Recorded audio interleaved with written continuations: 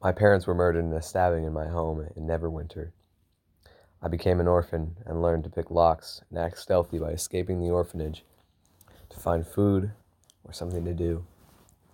My parents were pretty wealthy before they were murdered, and my father got most of his wealth from inheritance from his father.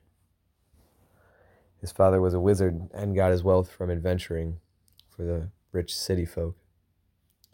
His wizardry caused him to age fast, and he died while my father was relatively young.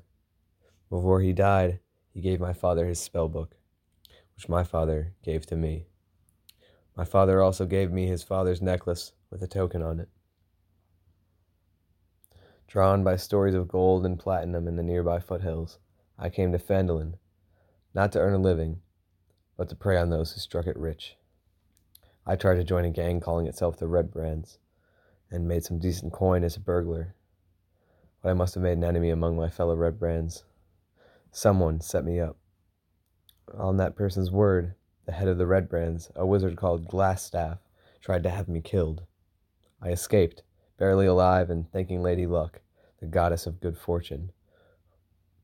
I fled Phandalin, penniless, and with only the tools of my trade to my name.